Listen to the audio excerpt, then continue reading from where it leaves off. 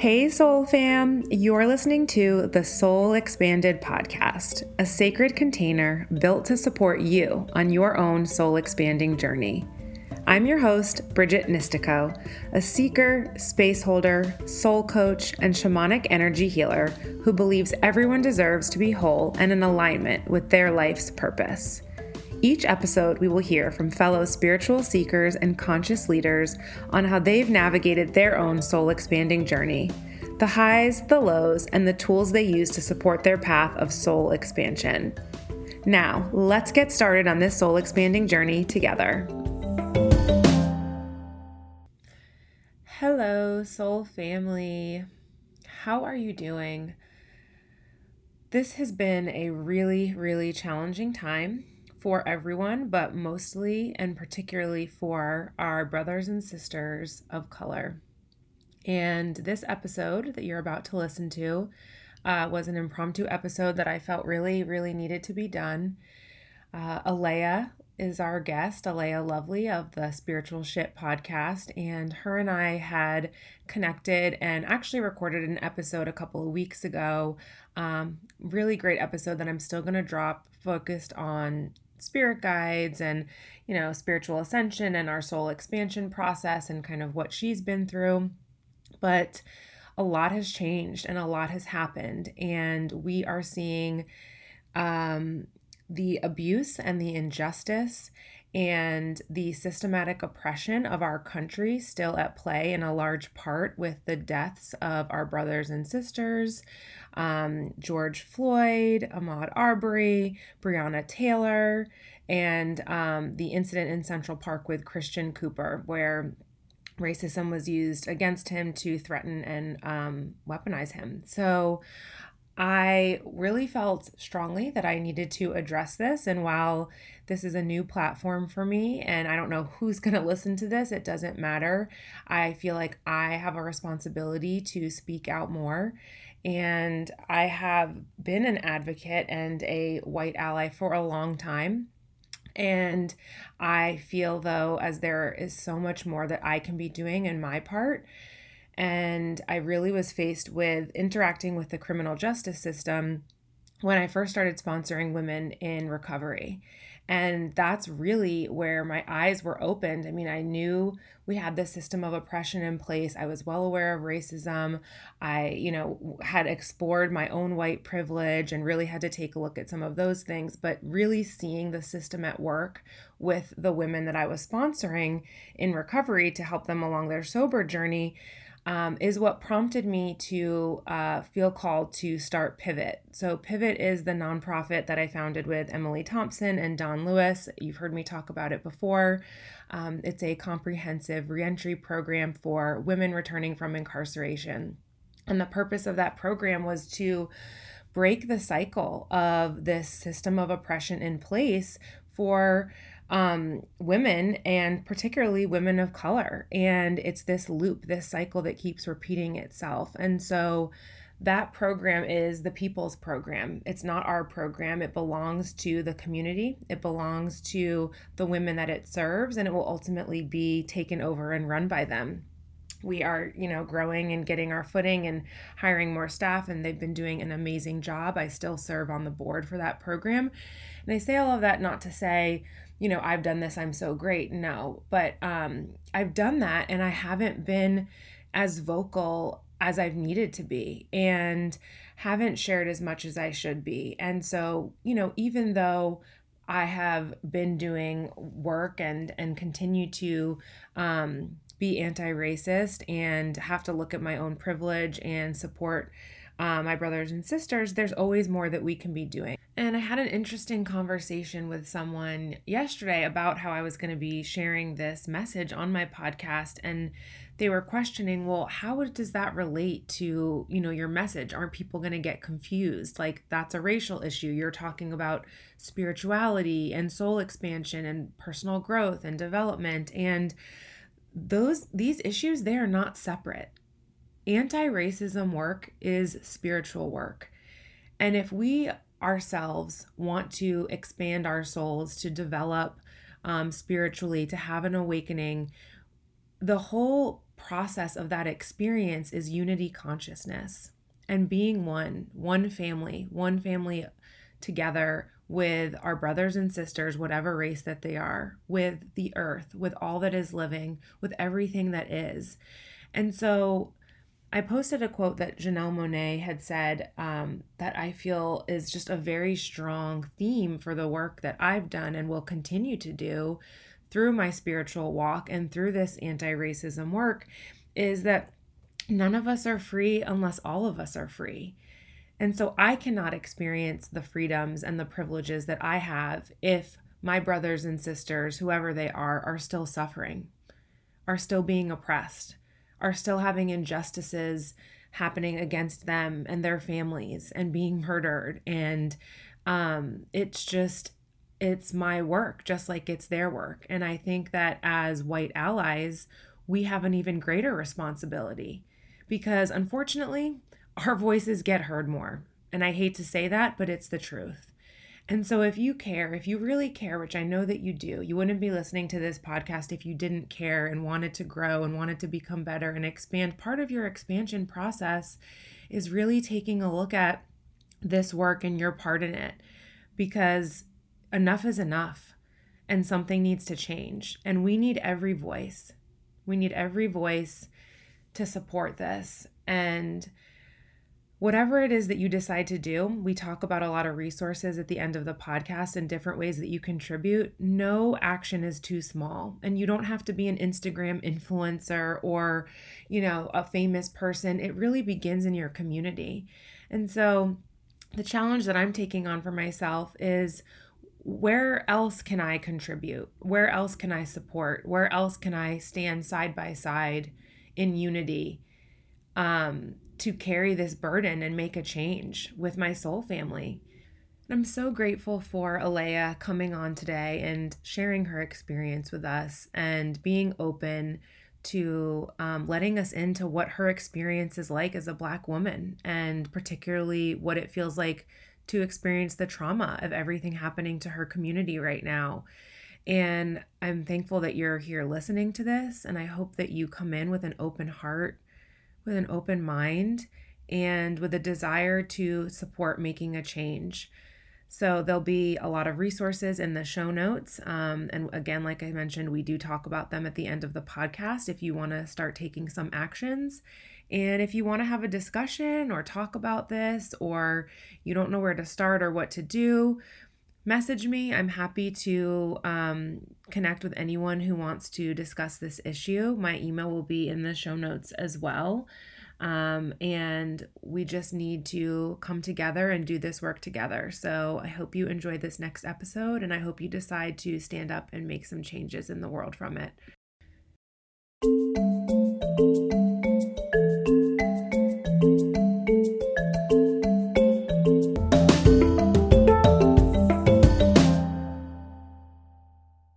Hey guys, welcome to another episode of The Soul Expanded. Today we are going to be talking about an issue that needs to be discussed. It's something that was not planned, but it's something that I feel very strongly we need to be talking about on every platform, everywhere, and everyone needs to be having this conversation. And so those of you who are listening, if you're tired of hearing about this topic, I really don't care, because we need to get so tired of it that change happens. And that's the point that I'm at. And that's the point I think that my guest is at also. And I'm so honored that she is here. So today we have Alea Lovely joining us. Hi. And I am so grateful. Thank you. Thank you for coming on, and thank you for vulnerably sharing your experience and your story. For those of you listening, please go check out her Instagram. I'm going to drop it in the show notes. And just go check out some of the posts and her recent podcast, Spiritual Shit, where she gets real. And she's going to get real here with us today. That's what we're going to be talking about, just the racial injustices that are continuing to happen, that are not stopping. And being a white woman, an Italian woman, I have the privilege of not dealing with it. I can turn it off if I want to. And no, that's bullshit. Like, it's to the point where it's like, our brothers and our sisters are hurting, and they don't have the privilege of turning it off. And we should not either. And we should not be choosing to not listen to what's going on, because the reality is that our fellow humans, our sisters and brothers of color, are hurting. And I did a post recently where I talked about a Janelle Monáe quote where she said, "Let us not forget as human beings that none of us are free until all of us are free." Mm-hmm. So, sister, thank you for being here and for having me. It's heavy. Yeah. It's heavy. I can even see in your face, like where we're looking, it's like, where do you start kind of feeling? And I feel led to say this. Let's start off like this. Our world is built for people who are able-bodied, right? So if I'm someone who's had my legs amputated, or I was born without legs, then my way of moving about in this world that caters to people who are able-bodied would look very differently. I have to think about putting on my legs in the morning. I would have to think about getting in a wheelchair. How do I get about? What kind of help do I need? Is the elevator button out of my reach? Are there ramps here? Like all those considerations, knowing that some buildings don't build for me. Some systems don't work for me. I'm not able to play sports or do this or that or whatever. And so in that, when we take a look at it, I am someone with legs. So I don't have to think about walking to the kitchen in the morning. I don't have to think about if I want to go for a run or getting in and out of my car or being able to touch an elevator button. It's just things that I don't see because I benefit from having legs. So as simple as that is how I draw the parallel to the way that black and white works in our country. We have two systems that work in our country. The system that was designed for white people to be able to benefit from those who were not a part of that system. And since we have 400 years of slavery, racism, segregation, or whatever, yes, we might be at the best part of this process, but we are not done. So activating inside of yourself and recognizing that you would not notice if you are white, even if you are poor, you would not notice the things that you don't have if you have them.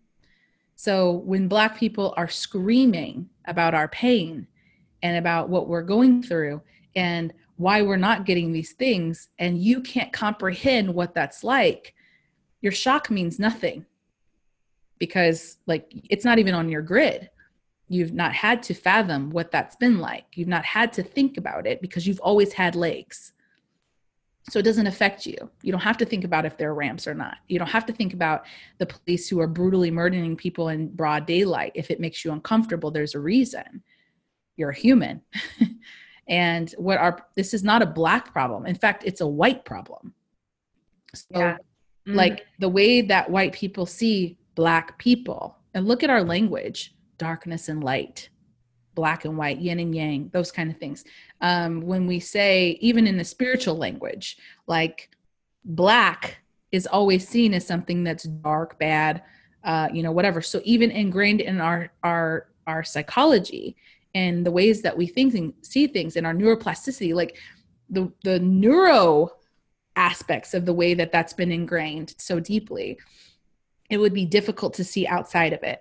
It would be difficult to see anything else. Black people are even racist against other Black people because we live in a system that teaches that. So we are not exempt from it either. Like being someone, I'm a mixed woman. I would say mostly Black, but I'm also Native American. So my privilege that I have of having lighter skin is afforded to me by the land of the people who were oppressed here. So it's kind of ironic. I have a lot of epigenetical trauma. So in that process of even recognizing with lighter skin that I even have privilege, that because I'm closer to Eurocentric beauty ideals, I'm considered prettier than my Black women, like darker skin friends. And seeing that people would say things like, oh, you're really pretty for a Black girl. That is a microaggression, micro-racism, if you've ever seen one. So knowing that process and knowing that experience is first to like to get outside of yourself, to see an experience that isn't yours without becoming defensive. And the podcast that I just made was talking about curiosity, to be curious to know like what it is like to be curious to know if our experiences are real, to be curious enough to listen without coming to that fragility. When people talk about white fragility, about that, why is it so hard for us to talk about racism with white people? Mm-hmm. And the reason I believe that is so, or what I've seen when I try to have these conversations with people, is that it is a system you benefit from. Yep. And with it's something that's always been that way. So you've always had legs. You've always been able to just up and go and do whatever. And if someone were to tell you, hey, this world doesn't operate like this for me, you need to do something about it. It puts the onus on you, and it confronts and challenges the way that your world happily already works. You would have to make yourself uncomfortable. You would have to rearrange your view. You would have to look for ways that there are discrepancies in which that you've seen the world, and it's too comfortable to abandon. So there is a defensiveness, like, but I'm not racist. Right. And then people make it about them. I have so many conversations where it's like, God, like now I feel like I'm having to comfort you about the offense that have happened to my people on all my sides for generation after generation because of your people, but I got to feel bad about it. I don't want to feel bad about it. I don't need to feel bad about it. In fact, I shouldn't even have the obligation of having to educate you guys about it. However, I have to. Yep. I have to. And I think, when I speak to white friends or family members, the whole premise of like, as white people, we don't have to think about those things. And I find what's been startling for me, one of the examples is like, the Colin Kaepernick situation. A woman that's in my life, was really like, didn't understand, why is he kneeling? Like, that's disrespectful to the flag. And she's from a military family. And I'm like, I was like startled, like, what do you mean? And I was like so upset. And I realized this is an opportunity to educate and explain, like, because she's not aware of these systems. She hasn't had to face them. And over the years, I've had to come to my own conclusions and educate myself. And it was really through me being faced with the criminal justice system, with my work of sponsoring women coming out of the prison system, that I was like, really like, holy shit. And that was kind of like the beginning of the unraveling for me of having to face a lot of my privilege. So now being in a place of having to face it myself, and the responsibility, I am responsible as a white woman for educating other white people, other people. It should not be you. And they should be responsible for saying, there's an injustice going on. How can I support? What can I do? And so it was just interesting having this conversation with someone like the awareness of the system that's in place and why it's happening, because she doesn't have to deal with it. But when I started to really explain it, she was like, oh, that's still going on. And it's like, oh my gosh, and I think, yeah, it's still going on. And you said something in your podcast, you were talking about Trump, and you were like, I'm not glad he's elected, but I'm glad in a way because it's forced those people, it's forced the shadow of America that's been living there come out to light. Girl. And I've said the same thing. I'm like, I'm not glad that he's in office, but what I'm glad is that people that have been operating without an awareness of the oppression that's still happening to our brothers and sisters are now seeing, oh my God, there's so many people in this world that are still so racist and hatred and the systems in place. And so while it's awful, and I'm glad that we are being forced to face this, because I'm hopeful that now we can really come together as the human race, as one family, and support each other and be aware and make the corrections and do the things that we need to do as one individual. Each person makes a difference to support our family in what you're experiencing and the changes that need to take place. The first thing that comes up for me around that is that the aspect of, cleaning the swamp. God, clean it up. I've used that phrase before politically, but the idea is that our president has emboldened those who carry that bigotry. and got to show us the underbelly of people that still exist, that carry that had to carry out those actions discreetly in the shadows. And they felt emboldened to be able to do it in public, broad daylight. I watched the George Floyd video several times, and it causes a type of trauma in my body that my ancestors remember. And so, like, that's a different kind of grief, watching that happen, and then feeling, even on an energetic level, your soul level of knowing that pain way back. And so I can't really watch a lot of that stuff, but I made myself, because I got a chance to look at the evil there, and how bold he was about it. This man is pleading for his fucking life, and this guy sits on his neck like he's untouchable. He says to him, "You going to get up? You going to this? What are you going to do? Are you going to do this?" He's handcuffed. He has no arm, and the other guy just stood there. He didn't tell him to get up. Okay, man, that's enough. Nothing. And there were two other cops. First of all, he wasn't moving because he wasn't crashing. There were two other cops They stayed on him. On his, like, his neck needed to be held down even though his body was being braced. It was, yeah. And that is not a technique that they use. In fact, someone stood up and said, that's a Taekwondo technique to get someone to pass out. So he's shimmying his leg into that spot to get him to stop. So he did some extra martial training or whatever, knew exactly what he was doing. So in that, and we don't have to, I don't want to like talk about that over and over. It's enough already, but it's emboldened those people to feel like, I can do this and nothing's gonna happen to me, because cop after cop after cop gets off with it. And what I think is different about this one is we have the 6 excruciating minutes to watch and see that nothing was being done. And it's like this, like Will Smith said that this racism isn't new, it's just being filmed. Yep. And so, like, the opening of and deep clean out is essentially like what we're doing is that we're pulling all the clothes out. We're time for a spring cleaning, and it's going to look worse before it looks clean. You know what I mean? And so I think in that process of, like, let's talk about trauma, because it is incredibly traumatic. First of all, Black bodies get played over and over. Their deaths get played over and over online, no restrictions, no guidelines, no nothing. We get to relive that trauma over and over, which gives us such a high vibration of pain, fear, trauma, things that we can't heal from and cannot ascend from. And you want to talk about people in the spiritual space. Why are there not a lot of Black people in the spiritual space? Well, they're too busy kind of trying to contend with their own emotional trauma of day-to-day living life. Like, we don't have access to that the way that, and I'm lucky to even be in this space, to have escaped colonized religion that kept our minds enslaved. Like, I mean, how many, like Black people, Black churches, things like that are living a religion that was given to them via genocide. Like, this is the way you're supposed to live. We had our own traditions and practices and tribes and, things before any of that came along. And it was, our spirituality was taken from us. And we know on every level internally that if we tap into that, we are at risk. We are at risk. We have, like, so that it keeps the mind enslaved. It keeps the energy enslaved.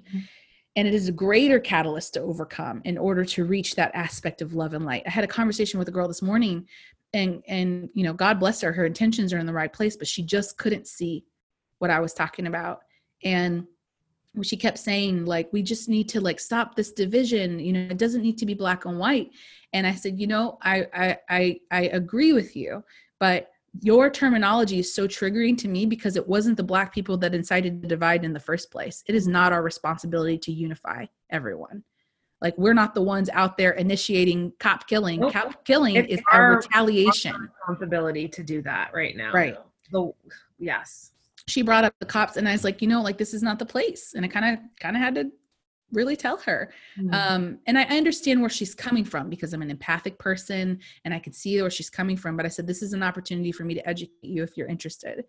And it is not our responsibility to unify everybody because the division didn't come from us. We didn't want to be here. Like, I was born into the system that doesn't work for me. And, like, I benefit from being lighter skinned, that people, for instance, like, most of my, I'm a wedding photographer. Most of my wedding clientele is white. Most of my spiritual clientele is white. They perhaps feel more comfortable with me because I am lighter skinned. If I wear my hair straight, I'm more acclimated and more quote unquote approachable than if I wear my hair like this. In fact, you guys can't see it, but I have a keratin treatment. So my hair is actually looser curled than it is normally. That's just basic manageability for me. So anyway, but that makes me look more white. So even in that aspect, that own self-hate that I had to deal with, like growing up, I went to a mostly white school. When I was in middle to high school, I went to a mostly white college. I live in a mostly white area.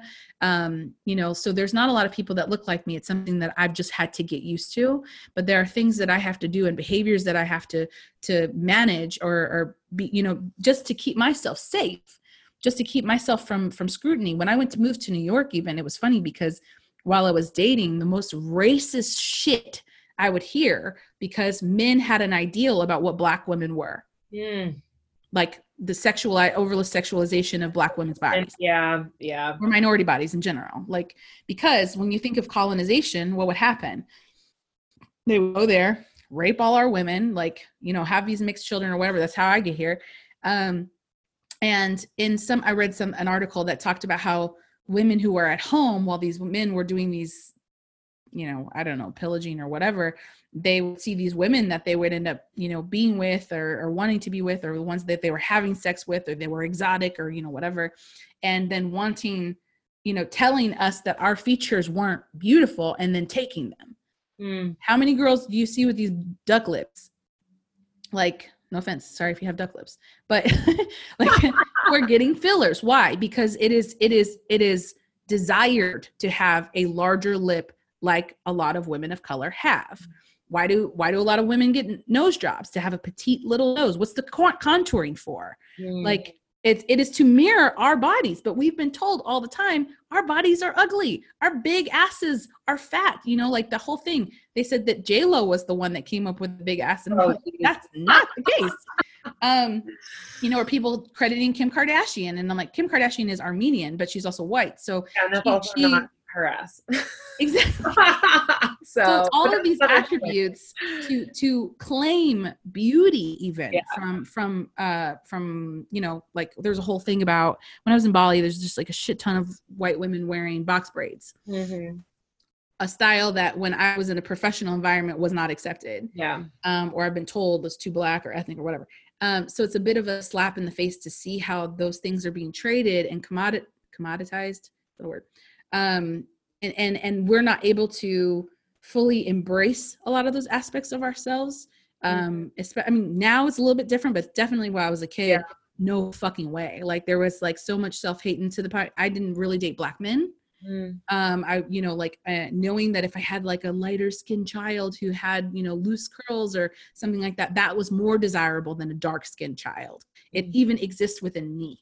Like, because that's what's been ingrained in our social media. Yeah, and I think it's been ingrained in all of us, like all of this programming, even me who considers myself a white ally, like the programming that we come from society, from the media, you catch yourself thinking and feeling things. And that's where we have to really own, our own shadows as an individual person, and this is awakening. It is, right? It's awakening and some of us have been doing it for a while, and some of us are now being forced to do it because we have to with what's happening, because unfortunately people are still getting murdered and the cops while we're in a pandemic. Can you imagine? No. While we're out in the middle of nowhere, like this guy nobody has masks on, and he decides he's going to be in this close contact with this person.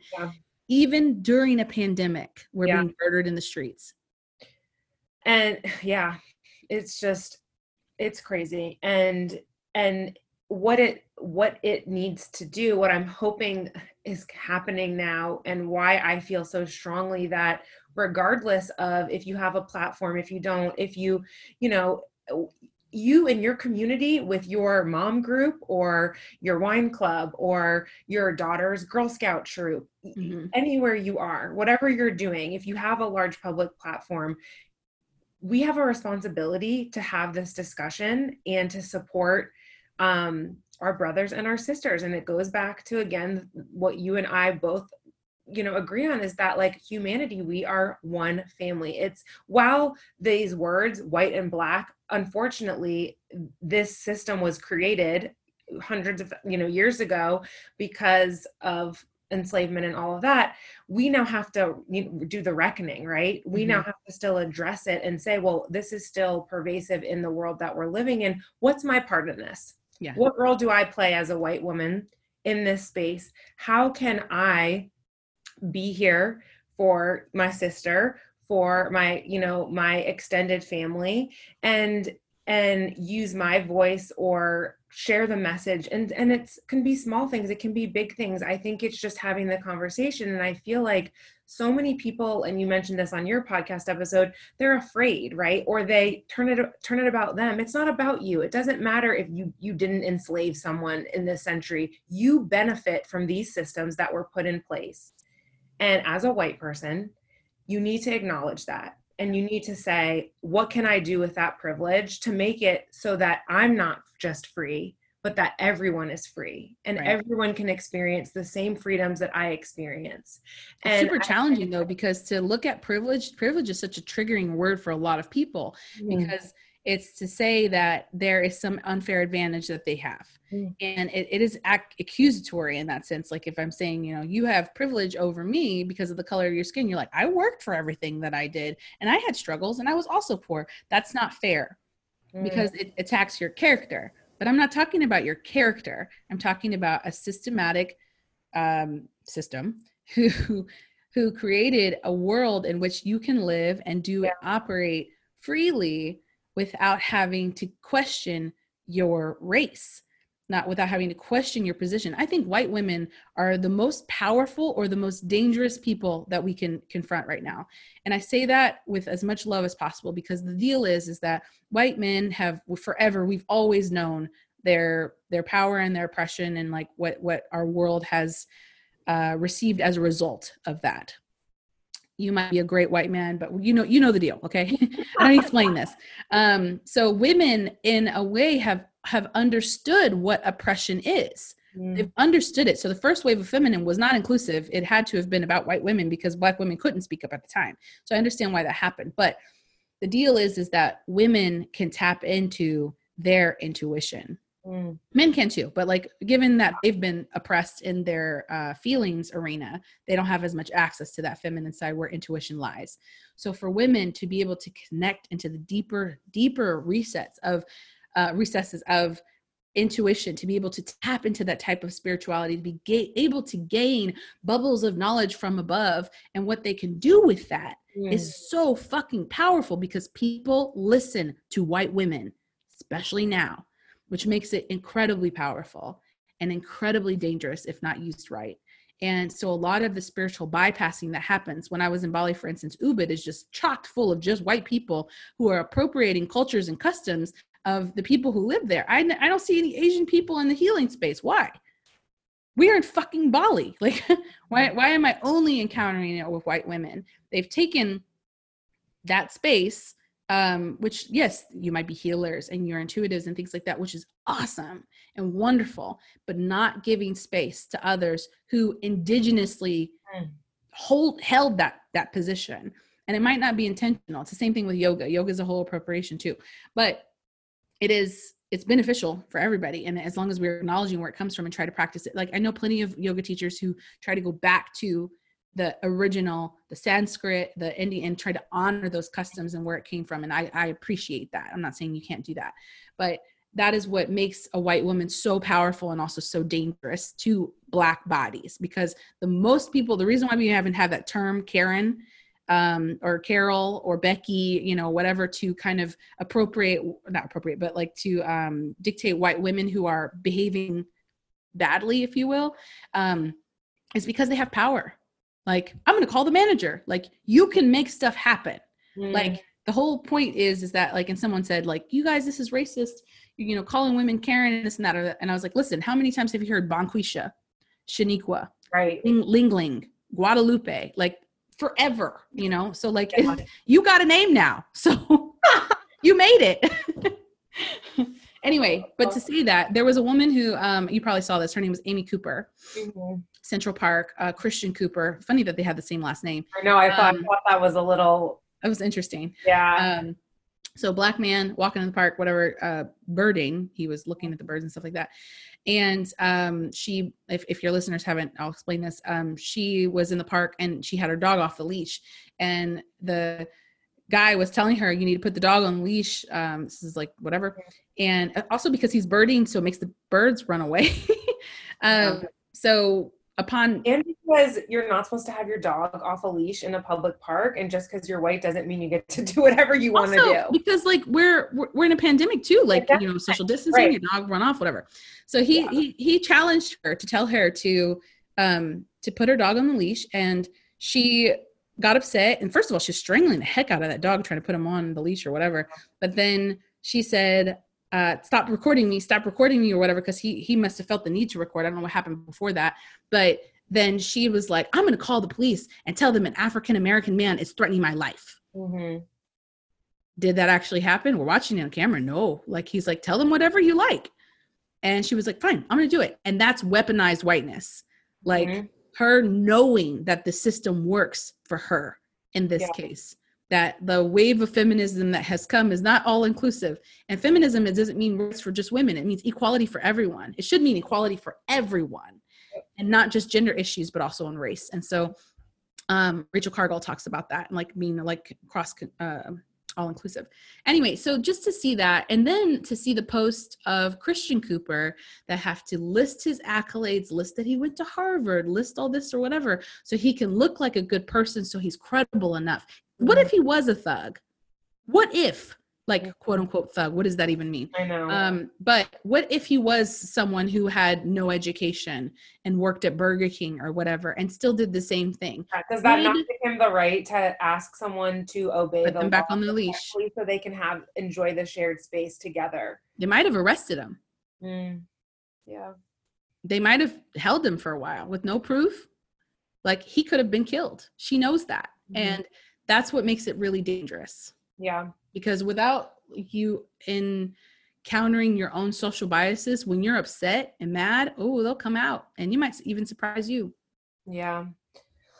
Oh, so much stuff there. I want to circle back to when you were talking about the ascension and our souls evolving in this lifetime, and how I feel particularly like white people have a more of an advantage to do the soul work and to really heal on like different layers of this lifetime and do really, really deep work, because we have a leg up where we're not bound to the day-to-day traumas that people of color are necessarily experiencing. And this was really made prevalent to me, again, working with people returning from incarceration, and realizing like the level of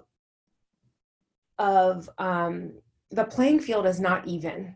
Right. Like the program that we have, it tries to level the playing field so that when someone comes out, that they can eat, that all their systems and structures are set up for them to be reunited with their family, to help them go on interviews. And it's like, someone just trying to get those basics foundations met, they're not thinking about how can they evolve spiritually, and they don't have the room or the energy and the space. And, you were talking about the trauma, the day-to-day trauma that, as being a person of color faced with these issues that are still happening, how do you move through to become more evolved and to I reap the benefits of spiritual evolvement, I guess I want to say.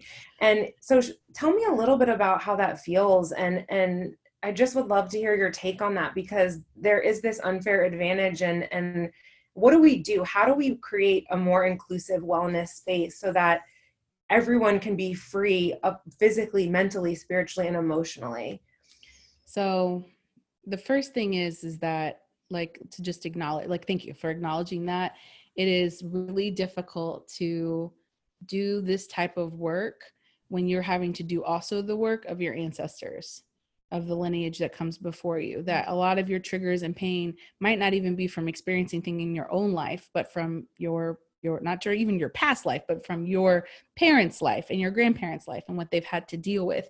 The way that evolution works, like to be able to in fight or flight, or be able to run faster, or grow a third eye. I don't know, like there are all these aspects to evolution that prepare the body for what they have dealt with. So for Black people in particular, we have systems and ways that we've dealt with things on an emotional level that helps aid in our survival, because that's what the whole deal is, right? To be evolved is to get closer to a better way of living, or a safer way of living.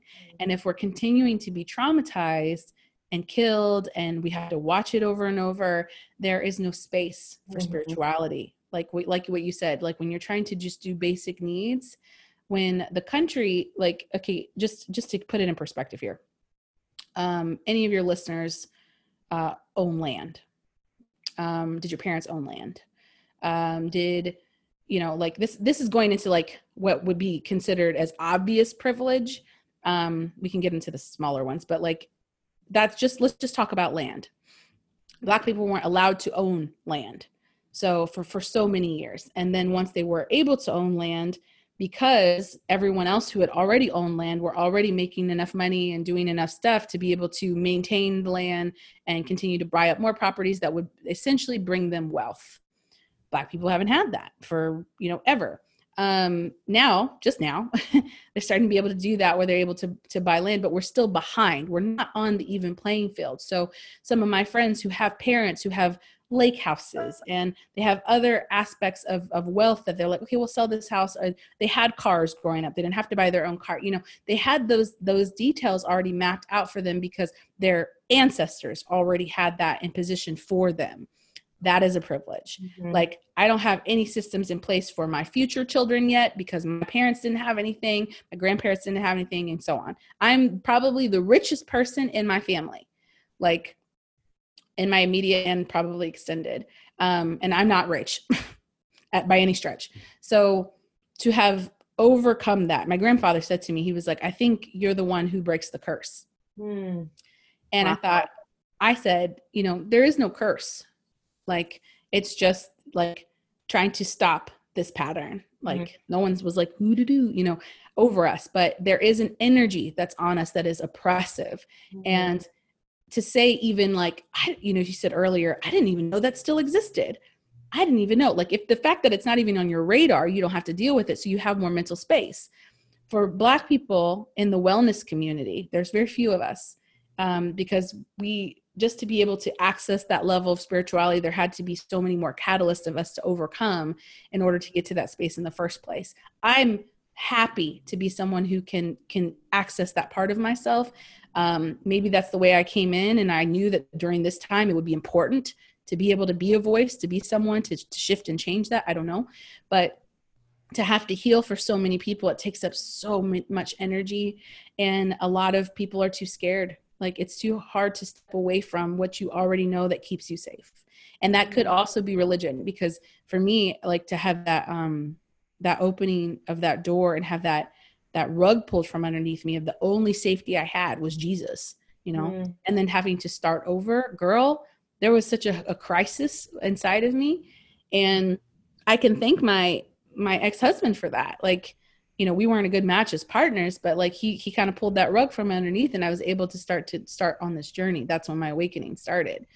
And I know that there are a lot of other Black people who have situations that will happen to them like that, but our attention, we don't have the attention to be able to kind of dig into some of those other things. I think that my color is what allowed me to be able to get into that space. I'm not dark skinned.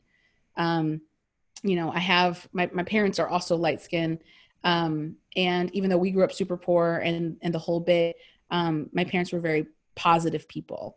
And we weren't exposed to a lot of, like, when something like that would happen, they wouldn't let us watch certain movies that were scary or whatever, that portrayed Black people a certain way. I think that they were hyper aware of that. And so I didn't have, even within my own color, I didn't have some of the traumas that, like, for instance, having, like, I talked to a friend who's already talking to her boys who are 5 and 8 about what to do when you encounter the police. So from such a young age, already having that fear, not that she's trying to instill fear, she's trying to protect them, but she has her own fear that is now imprinting on her children. And so, which, like, what else do you do? Like, you don't tell your children, like, okay, when a cop, like, they're going to treat you differently, so you need to behave like this.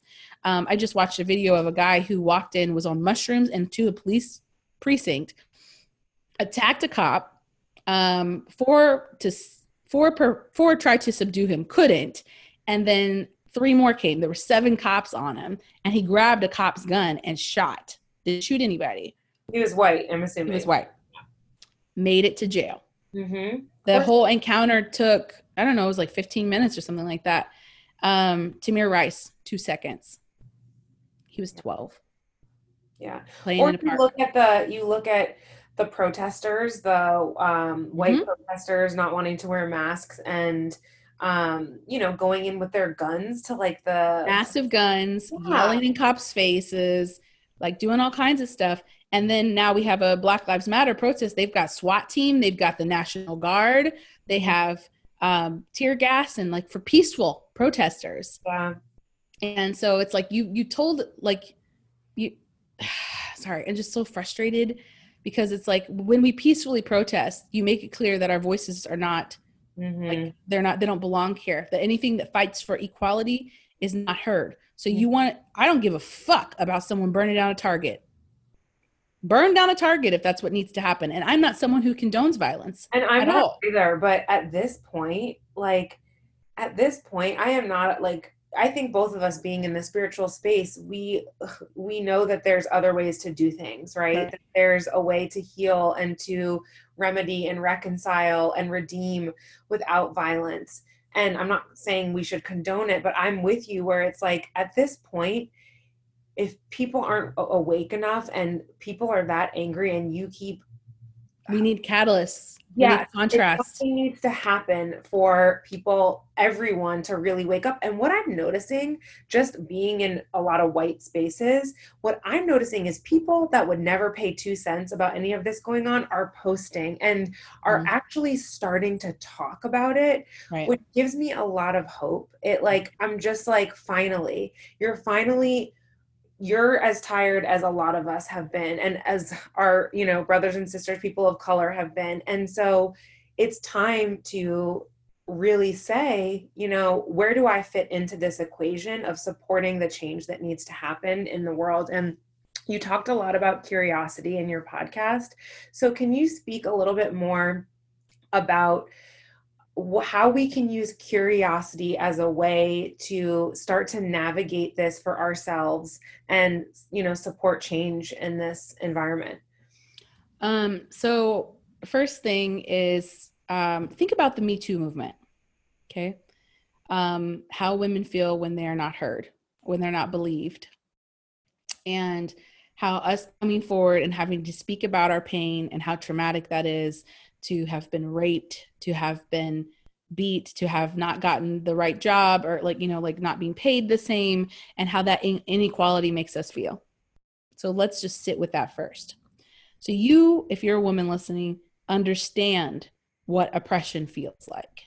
You understand what it's like to go to the mechanic and feel like you got overcharged and feel like you got taken advantage of, when a fuckboy tells you all you need to hear so he can fuck you and then leaves, and how that makes you feel, to be used, to not be seen as equal, to not be heard, and how this needs to stop, right? This is the Black experience, with added fuel to the fire, because in this case, being a Black woman, I have both of those. So when I ask people to be curious, I'm asking them not to be defensive. I'm asking them to say, okay, if this is not your experience, entertain for a second that there might be a world that you don't understand. There might be realities that you've never incurred. There might be things that you cannot fathom that actually do happen. And when you try to explain it away in a deflection or a defense, you are trying to maintain the perspective of your world that is comfortable. Because you can. So for men, if we're going to draw that parallel, men having to decide to be feminists, men having to decide to stand up and stop locker room talk, to stop the toxicity that happens about the way that we view women, is a means of, we need to call, we've said that we need male allies to be able to speak on our behalf, because it won't stop if you allow this behavior to happen. If it will continue to feel like it's okay. It will continue to feel like it doesn't matter. It will continue to feel like, oh, well, this is just the way things are. Boys will be boys. So draw that parallel, like the fact that, like, okay, as a woman, knowing that men couldn't see your side of things and how that made you feel, it is the same. Like Black people being like, yo, we need help. We are drowning in a pool and you're telling us to save ourselves when we never had the opportunity to learn how to swim. Like, give us a fucking lifeline. Please pull us out. What does that look like? It means being curious. It means opening your mind. This is what awakening is. It is asking yourself those hard questions and making yourself uncomfortable at all costs to understand. Because when you entertain and ask questions from a place of trying to reinforce your bubble, you are part of the problem. You're making it worse. I had a conversation with quite a few people who are asking only because they feel bad and they want to feel better. Well, guess what? I'm not here to make you feel better. I'm not going to make you feel better. I'm going to make you feel worse. Not because I'm trying to make you feel guilty, but because I'm going to burst your bubble. This conversation is as a means to burst the bubble, give you insight to what my daily life looks like and how uncomfortable that is. So you can just get a snippet. You won't even actually ever feel it, even if you acknowledge it. But people are afraid to be looped in as a racist. And it's not enough not to be a racist. You have to be an anti-racist. It's not enough because it's complicit.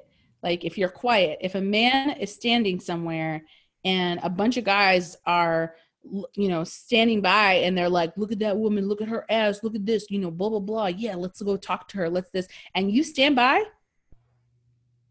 you're part of the problem.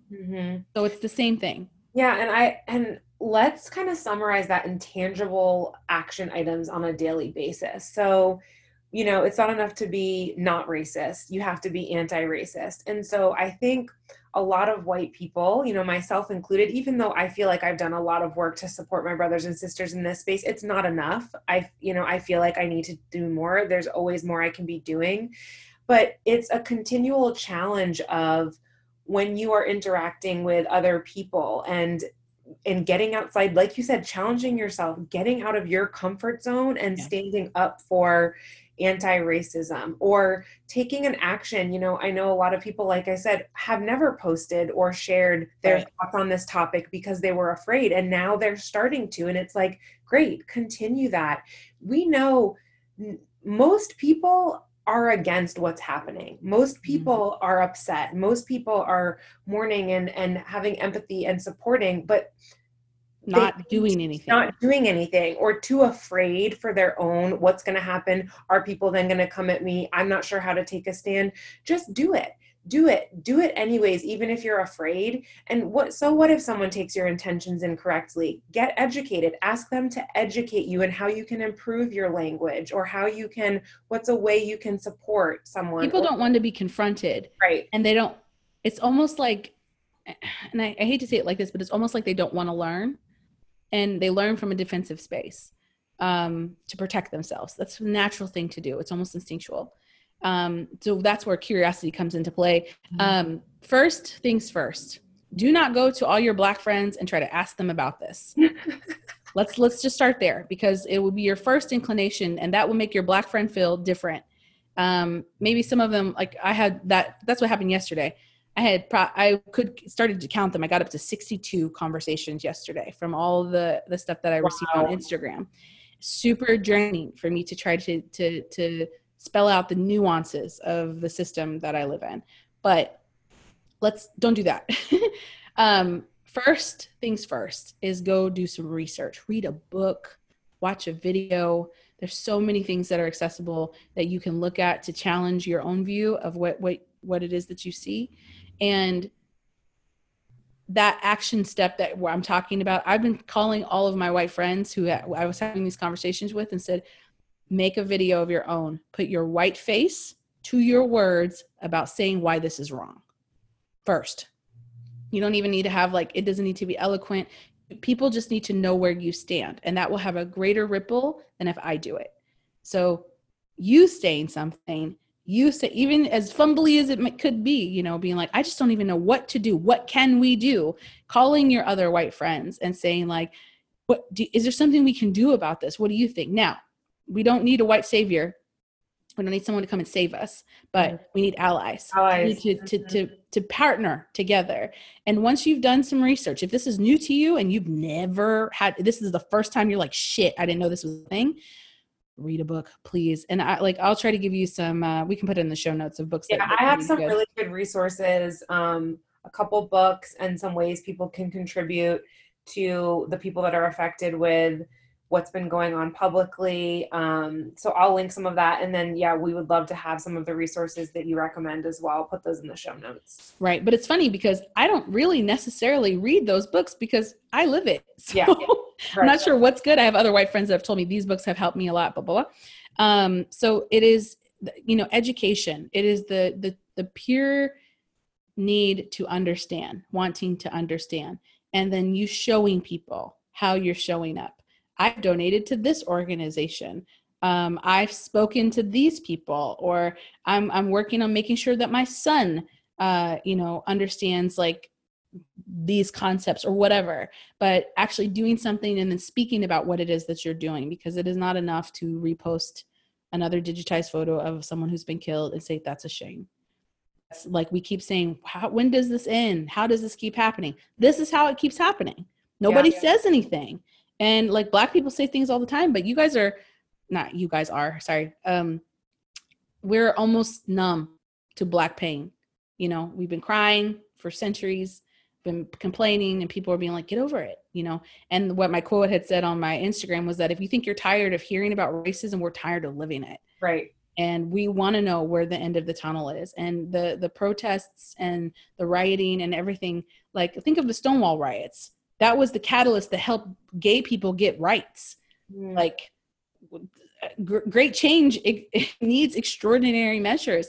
And Black people being peaceful never seems to work.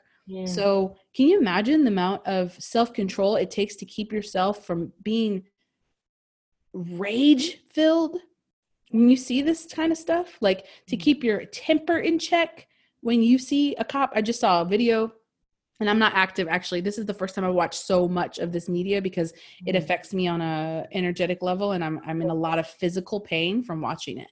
But there was a cop that walked by. There was a girl who's holding a sign or something. He walked right up to her, I think her face, and pushed her as hard as he could. She snapped and hit her head on the back of the concrete and just kept walking. And it was so, and not only that, to see the police chief next to him, the chief, just keep walking. He saw the whole thing and was just like, yep. So, and they've been called on brutality before. So just to see that every day, imagine a Black person's walk and the way that in which that, you know, I have a lot of people that are like, there's reverse racism. That's not a thing. It's retaliation. It's only a response to what's been done to us before. It's not, I would never inherently be racist about a white person just out of nowhere. There's a reason that Black people are scared, fearful, angry, and retaliating against white people because it's too late. It's like, it's too much. We're done. Like it's over. There has been, you know, even with my parents and hearing their stories and what they couldn't do, what they couldn't say, and how they would be thrown in jail. There were no cameras then, like what has been done to them. I interviewed Eric Adams, the Brooklyn borough president, talking about his experience. He was a police chief. He was a cop. He was in the transit system. He worked his way up. He had a brutal beating when he was 15 to the point he was peeing blood because they were being profiled. They got taken to jail. They hadn't done anything, got beat the fuck up. And his brother took it one way, had trauma, got into a lot of trouble, had a lot of anger, a lot of, you know, stuff, couldn't overcome that. And for him, he was like, I'm going to infiltrate this from the inside. And he became a cop. He started in the transit system, then worked his way up to sergeant captain. Now is the Brooklyn borough president, the first Black one, by the way, which Brooklyn was mostly Black people. So how in the fuck do you not have a Black borough president? But okay. So in that process, he turned his trauma into a way of making a change, but he shouldn't have had to do that. And so in that process of like having to learn, like, okay, we are coming from a place of having to shoulder all of the work, all of the action, all of the words, and we're tired. Yeah. And so what being a white ally means is coming next to you and saying, let me shoulder that with you with whatever way that I can. It's really supporting each other on this path and helping and being a part of, the change in the world that needs to happen together. And so I think the one thing I want to also just share is that, we'll end with the kind of the quote that we started with, is that none of us are free until all of us are free. And so all of like the luxuries that we are afforded, as white people, they don't mean anything if other people are hurting. And collectively, especially if you're on the spiritual walk and you're listening to this podcast and you're doing soul expanding, the whole mission of your soul expansion is unity consciousness and being one with everything. Right. So particularly what we talk about in shamanism also is you're one with earth and the trees and your brothers and your sisters, and you're not separate from anyone. So if you're really living that out and you want to, continue to ascend and evolve on your spiritual walk, this issue, this topic is part of that. It's not separate. And it's funny because I was sharing with someone that we were going to talk today, and they're like, well, isn't that kind of different than what your podcast is about? And I was like, no, I hope you listen to this episode, because they are so like inextricably interwoven, and our healing is your healing. And collectively, we need to come together side by side. Like what you said, there's no white savior. There's no, someone helping or lowering. It's an equal playing field for all of us. And well, let's be clear about this. Anti-racism work is spiritual work. Yeah, the whole idea of us being one, like we can't be one when we leave our brothers and sisters of color behind. Yeah. Like to be able to access that. So we have to come into contact with these deep issues that are affecting our human and physical plane to ascend our earth. You think New Earth is going to move into 5D vibrational field with a shit ton of black people left behind? Nope. No fucking way. This is not just for white people. This is for every soul. So if you strip our skin and our hair, you don't know who's who. And if there's a critical mass of people, 40% of people who are not getting access to that, like the earth cannot ascend. So it is deeply important. And let me just say that for all of our spiritual people, that is deeply important that we do this work, because we are not going any further in what our bodies can do, what our abilities are, if everybody isn't there. Like, and that's what I think, like, our government, like we grew up in this setting of thinking that like, if our world is exempt from war. We grew up in America. If you're listening and you're from America, like, we can't fathom that these things could still be happening. But look at our history. Like, we are in a revolution, whether you like it or not. You can turn off your TV, you can turn off this podcast. But there are those of us who are like, we have to fight. We don't have the choice to fight, and we will fight this thing a lot faster if we've got everybody on board. Correct. So, and every voice matters. Every person, every small action, and this goes with energetics, with everything, every small action reverberates and ripples. And so back to like in your mom group or in a discussion with your friends, bringing up the topic of conversation, it might seem like something small and you might be like, who am I to share this? I don't know much about this. The fact that you're acknowledging it, you're owning it, and you're being willing to talk about it ripples out more than you could ever imagine. And so I really hope that, the listeners take the, all that we've discussed today and all the resources that we provide and pick one thing. You could pick one thing. You don't have to, pick up this cause if you don't want to. Just pick one action you want to do and see what that ripple effect has and how much change that you can be a part of, because we know that you want to. We all want to, right? That's our mission here, to be a part of this experience together in unity, Yeah. Yeah. I appreciate this interview and giving me space, holding space for me and my community. The last thing I want to say is no action is too small.